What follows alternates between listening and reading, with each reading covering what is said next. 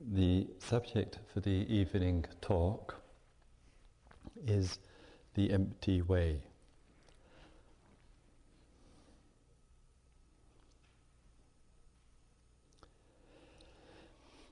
As primarily here, as Westerners, we have been born into this world in such a way that we have come to have, generally speaking, a particular view of what the bare actuality is of life. And this view is rather fixed with us. And sometimes too it seems virtually unshakable. To the degree that in the course of our everyday life and in the course of our normal interaction, we exist and we act from a particular view. And somewhat unfortunately, it seems rather self-evident. And I would say, to put it in a very general way, our relationship to the world is we act and live as though the world around us is something distinct, primarily sentient or insentient, and made of matter. And then there is separate from the world of forms and things, living and not living, is the mind. And the mind is, though related, is distinct from it. And we may, in our relationship to the world, use our mind and our faculties to secure things from the world, or we may use the mind to get to know the world in a particular way. And so there is this living and continuity of living with the view of distinction and separation. And we think and act and believe in our relationship to life that, in fact, that's the way things actually are.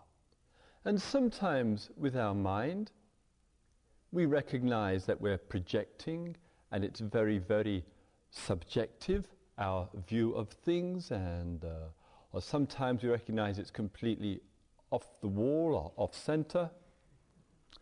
And sometimes we begin to use the mind to try to see into the world.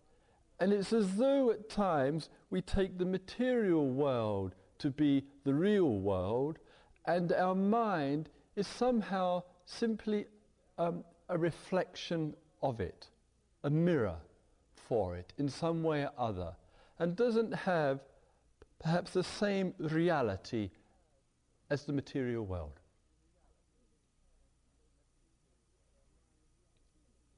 And so we see that our mind seemingly changes in its views, opinions, perceptions from one day to the next.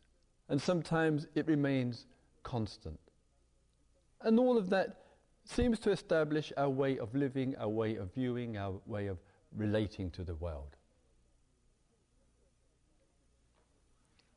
And of course with that, in the scientific field, there comes the view that accompanies it, that if one can penetrate more and more into the material world, into the nature of energy, through that, then the mind will know what the world really is.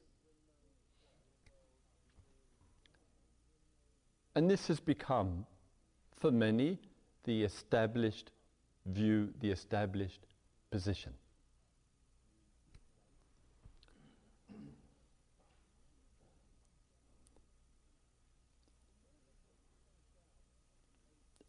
The moment that some doubts enter into this view with the separation and distinction of mind from the world, and experiences some doubt, there comes about for us the opportunity, and an important opportunity, to not only to doubt the validity of that, but also to see what the alternatives are in terms of finding out what life really is.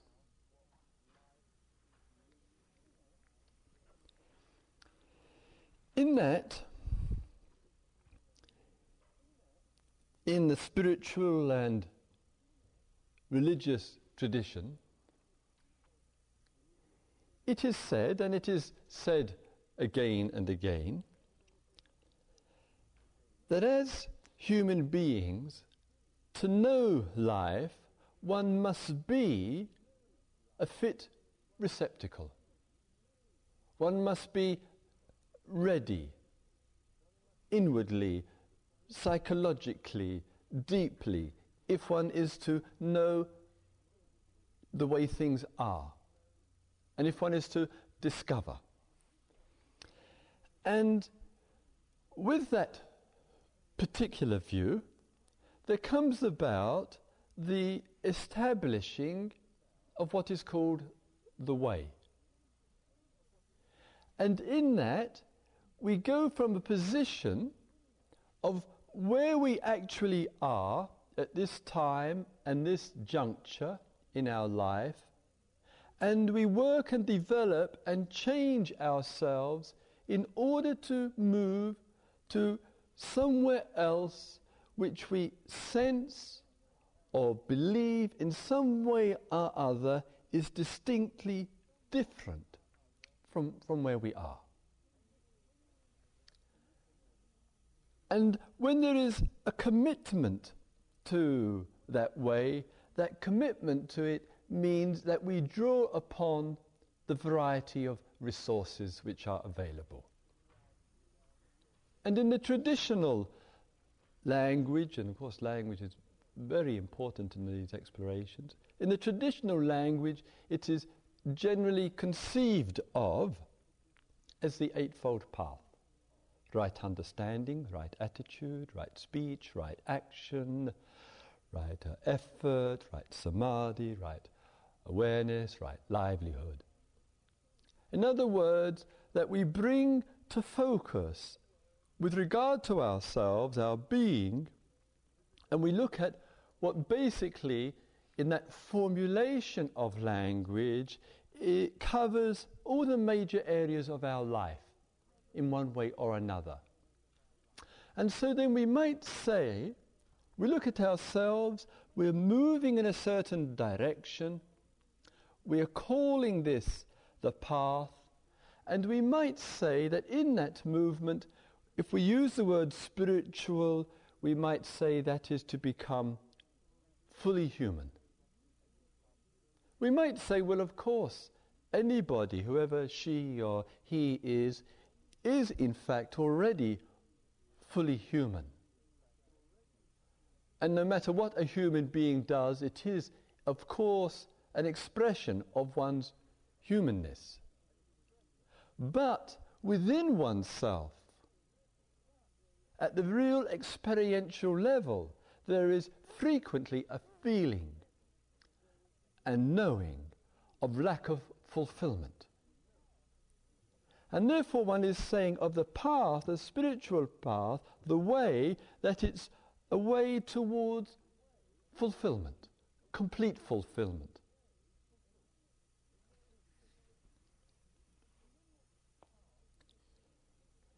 And when that path is conceived of, with all the skillful means which are available, one, as it were, generates one's consciousness and one's interests and activities to meet, shall we say, the requirements of the path. And one is told that with that actual path, there is a goal. There is a distinct and clear affirmation from the text or from various people of past and present that there's a clear end to this path.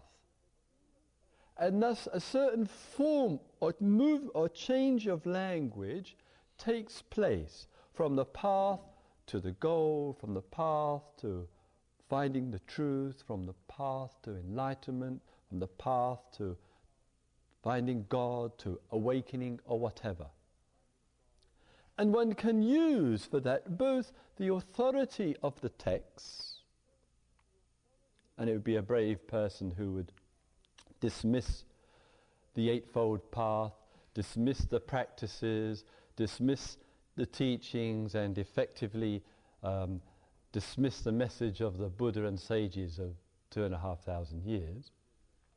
And so there is this various affirmation which takes place, and as it were, a promise, spoken or unspoken, of the resolution or the fulfillment or the awakening of the human being.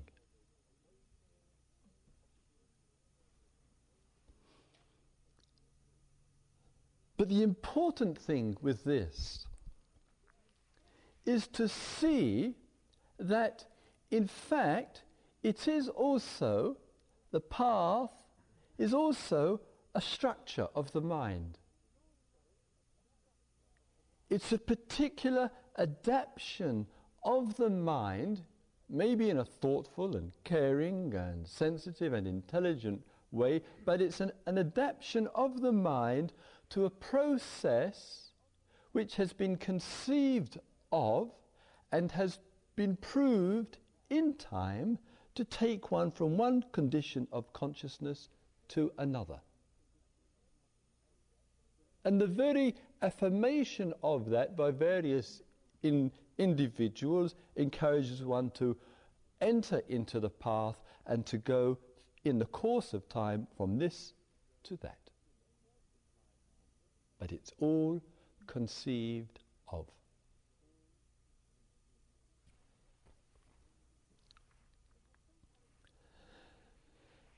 And so sometimes a person begins to examine this and inquire into this and to inquire, well, what's my relationship to the path? And sometimes one hears from the text or from others of a certain form of experience, of being transformed, or being born again, or being enlightened, or whatever. And naturally, for any mind which is inquiring in one way or the other, the possibility for that becomes attractive.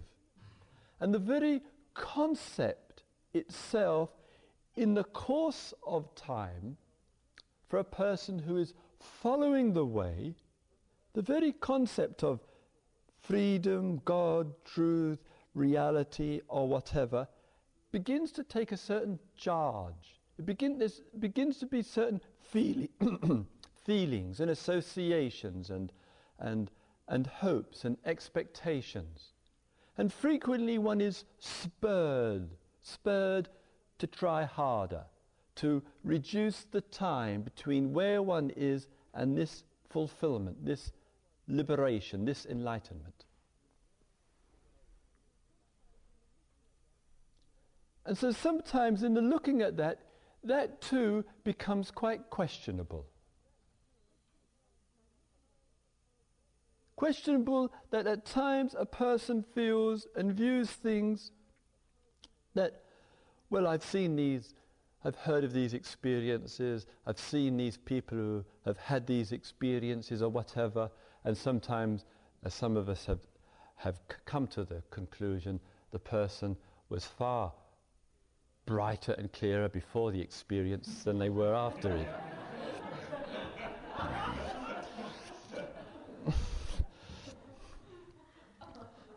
And so sometimes there is this kind of magnet the magnet of mind and the attraction towards something, to have something in some way or other which helps to confirm for oneself that all this trying and work and spiritual practices and so on and so forth really do have a validity to them.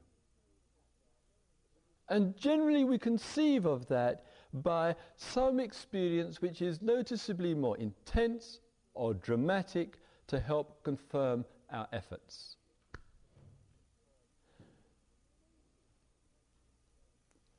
There may be, for inquiry and for observation and to looking into this which one is committing oneself to, there may be a fading away of that involvement or interest in some precious end which is somehow fulfilling. And it may be that one views it in such a way that one says, well, if there is an end, there's a limitation. There's a cut-off point in some way or other. And so the idea of goal and end may lose its interest as the understanding develops. And so one has there, one might say, two, again, conceived ways of looking at life and the reality of life. One is path with a goal, and another can be path and no goal, in which basically there is simply a process which is taking place, and this process is called spiritual insofar as it's leading to the full humanity, the full potential being realized and continuing to be realized. And both ways, path and goal, path and no goal, can seem to be valid ways of interpreting life, practice, human existence. And both of those are a distinct departure from the secularly conditioned mind which simply sees the world as a means for fulfilling personal wishes.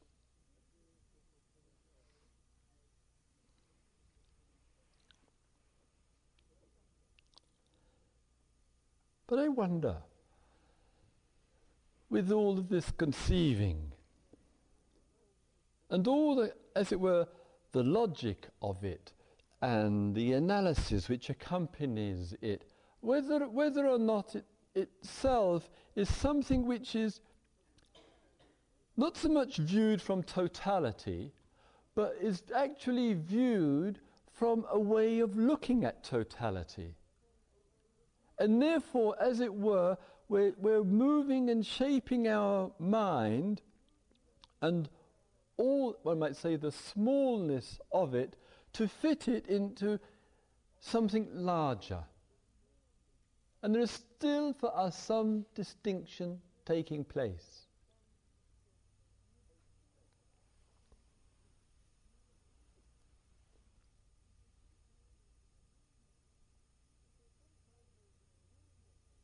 And so sometimes in the movement and the inquiry which is taking place, sometimes a person makes those distinctions which I referred to, or begins to come to the conclusion, well, perhaps the path and the process of actualizing and the goal in somehow or other is the same thing.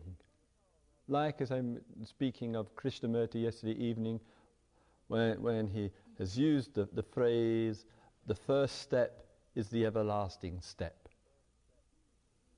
And so sometimes it can seem to be, and yet nothing particular is being conceived of, yet the various influences are there affecting how we observe, how we look, how we speak, how we act. But I wonder if that is also really the way things are. And so sometimes we find in our observation, in our practice, that there is a necessity to stand back from this conceiving mind and all that is implied with the conceiving mind. And in that standing back, the sense of path and goal are simply seen as a structure, convenient or inconvenient, and then it comes more simple. It comes just bare actuality. It just comes to what's happening here and now and being with that. And the mind is saying, well, there's obviously no path in that. There's no particular way. There is the observation. There is the seeing of the relationship to what one observes. In that seeing of the relationship, sometimes it's reactive and distorts and perverts. Sometimes it's clear and expresses an understanding. And one says there's no way, there's no goal, there's no direction which can be conceived of. This is it, this is what's happening. And the mind, as it were, can come, understandably, when it's discarding path and goal conceptions, just to that. And there's no attempt and no wish inside of the mind to go in a particular direction, and there is that mind which says, this is it. And to think of anything else bigger or smaller, beyond or near, is foolhardiness of spiritual thinking, foolhardiness of a actualizing human. But I wonder if we do that, whether or not,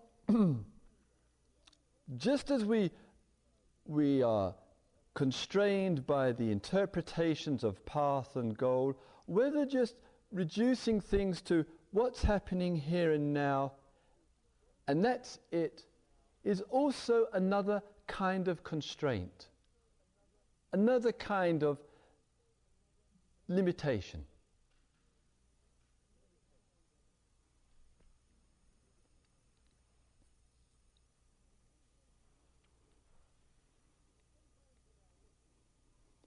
And sometimes in our looking and our observation of the here and now, when we fix it too strongly, we can, as some of the Eastern traditions have done, and perhaps rather unwisely, have spoken of the eternal now. God is here and now. This is the absolute truth, or whatever. And everything else is merely an image, a projection, a conception, and so forth. And so the mind focuses in its bareness on the present, and all is reduced just to that.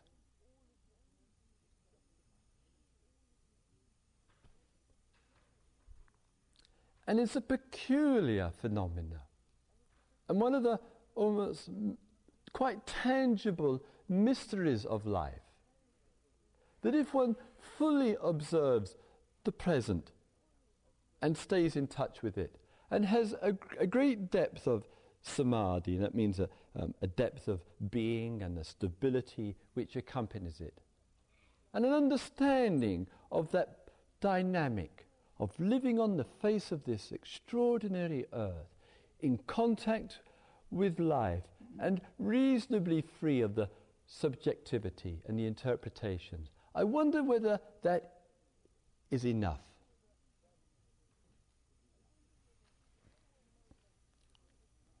And though one may have given up the idea, the conditioned idea that the material world is the real thing and our mind is simply a kind of subjective mirror, doesn't have the same reality to it.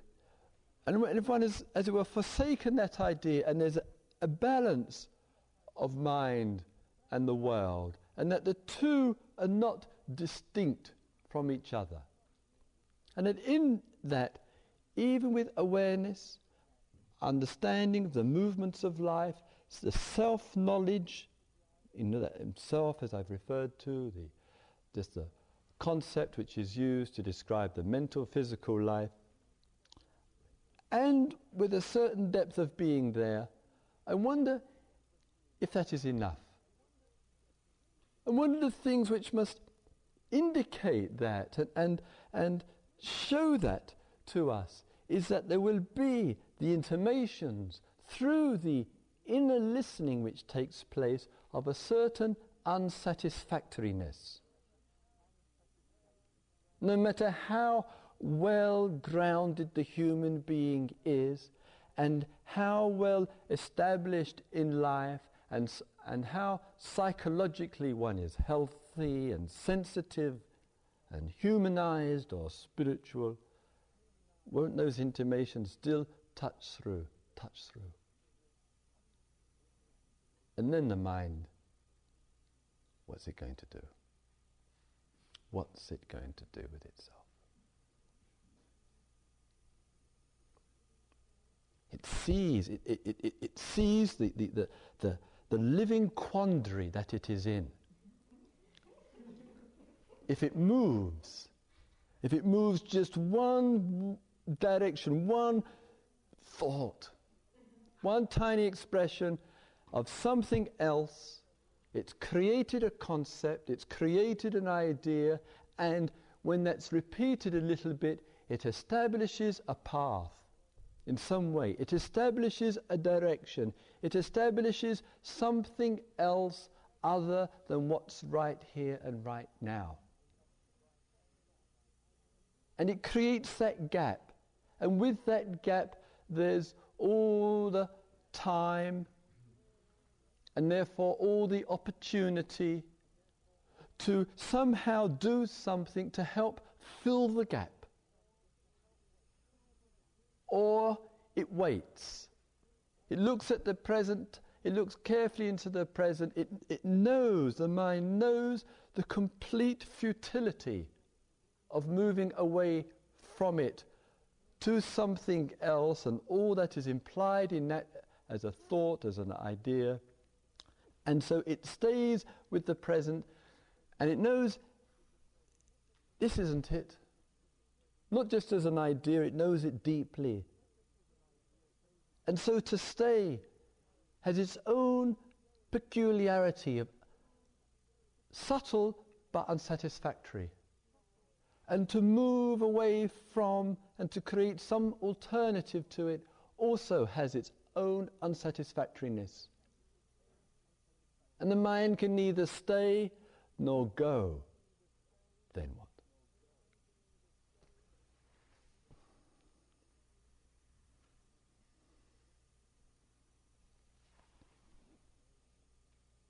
And the Buddha's teaching, though using the relative and the conceptual and the conceived and so forth, is also the process and the way, Buddha meaning awakening mind, also the way of negation. And what he says and what is to be seen or known or discovered or whatever is that this, what is called dukkha, and this unsatisfactoriness and suffering which can emerge, this very suffering, no matter how subtle it is, can be negated.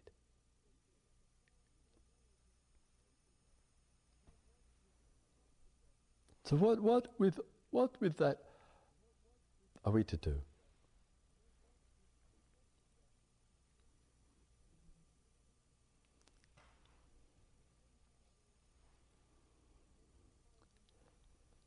And so sometimes in the willingness of the inquiry and to going in, there is the willingness of heart and mind which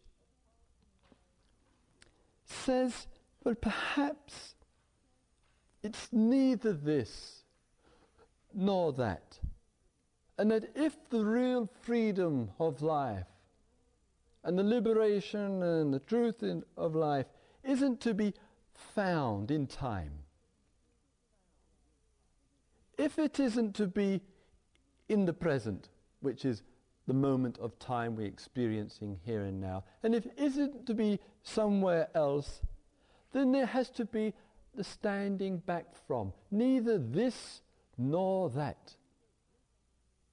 And the attitude of mind comes in, and it looks in that way, and it can experience in that way, and it can bring a kind of detachment from life which is beyond conceiving and beyond the considerations of the living present and anything else outside of it which has been conceived of. And one says, and one looks at this, and one looks carefully at this, and says, well, there must be freedom there, it must be beyond measure, etc. And it's the phenomena of heart and mind, of a concerned and an inquiring person, that with each of these, whether it's that materialistic scientific view I earlier expressed, whether or not it's the path and the goal, whether or not it's just the path of human actualizing, whether or not it's just being here, whether or not it's just letting go, as it were, of the present and neither this nor that. Each one is a mode of looking. Each one has its own position to it. Each one can be validated through experiences, through insights, through understanding, and each one is subject to some kind of change.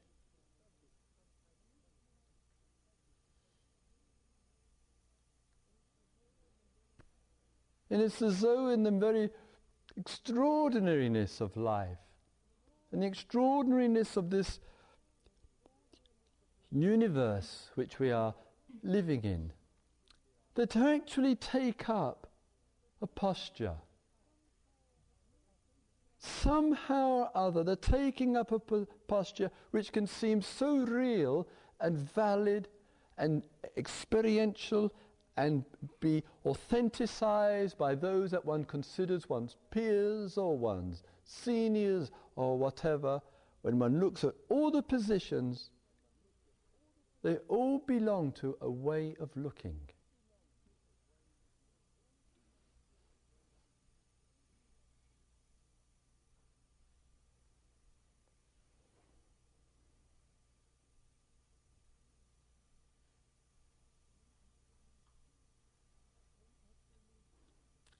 And then perhaps when we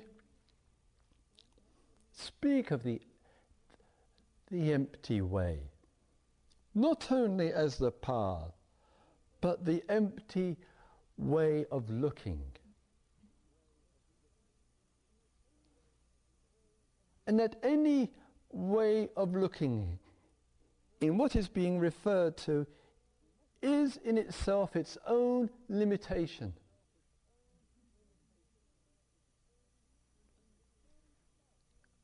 And the very fact of this limitation always means there is this unsatisfactoriness with this limitation.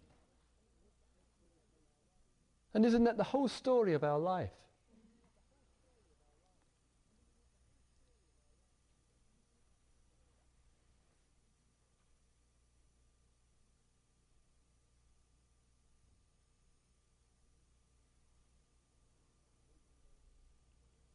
And then staying and going, this or that. The very relativity of it, no matter how deep the experience is, the very relativity of it, in fact, in truth, in reality, in limitlessness, negates it. All is utterly negated. All postures are utterly empty in truth.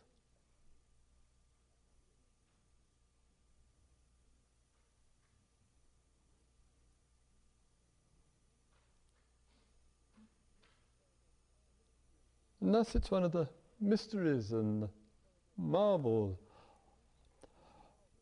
of life, that whether our mind moves or whether it doesn't, neither gives the revelation of limitlessness. Neither negates that unsatisfactoriness at the subtle level.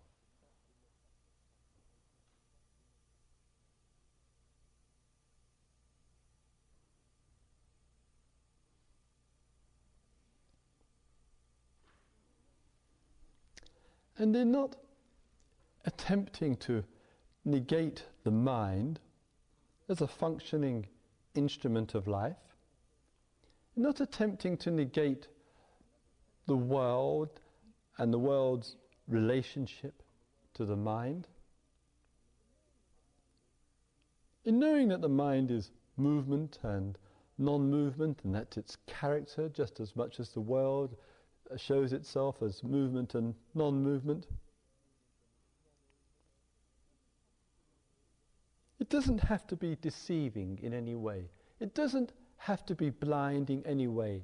It doesn't have to be a view in any way that something is more real and something else is less real.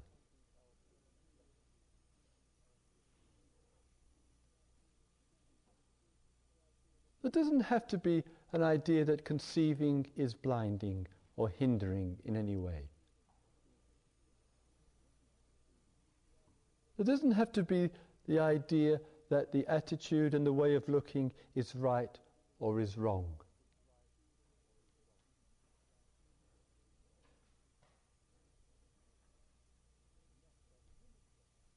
And thus that limitlessness is truly limitless.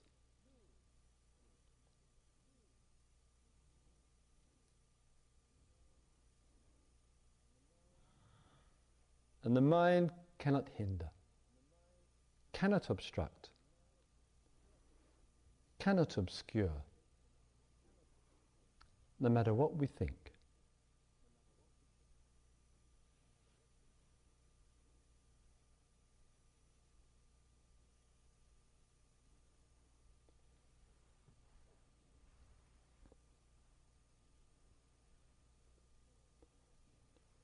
May all beings see into life. May all beings see into the nature of things. May all beings see.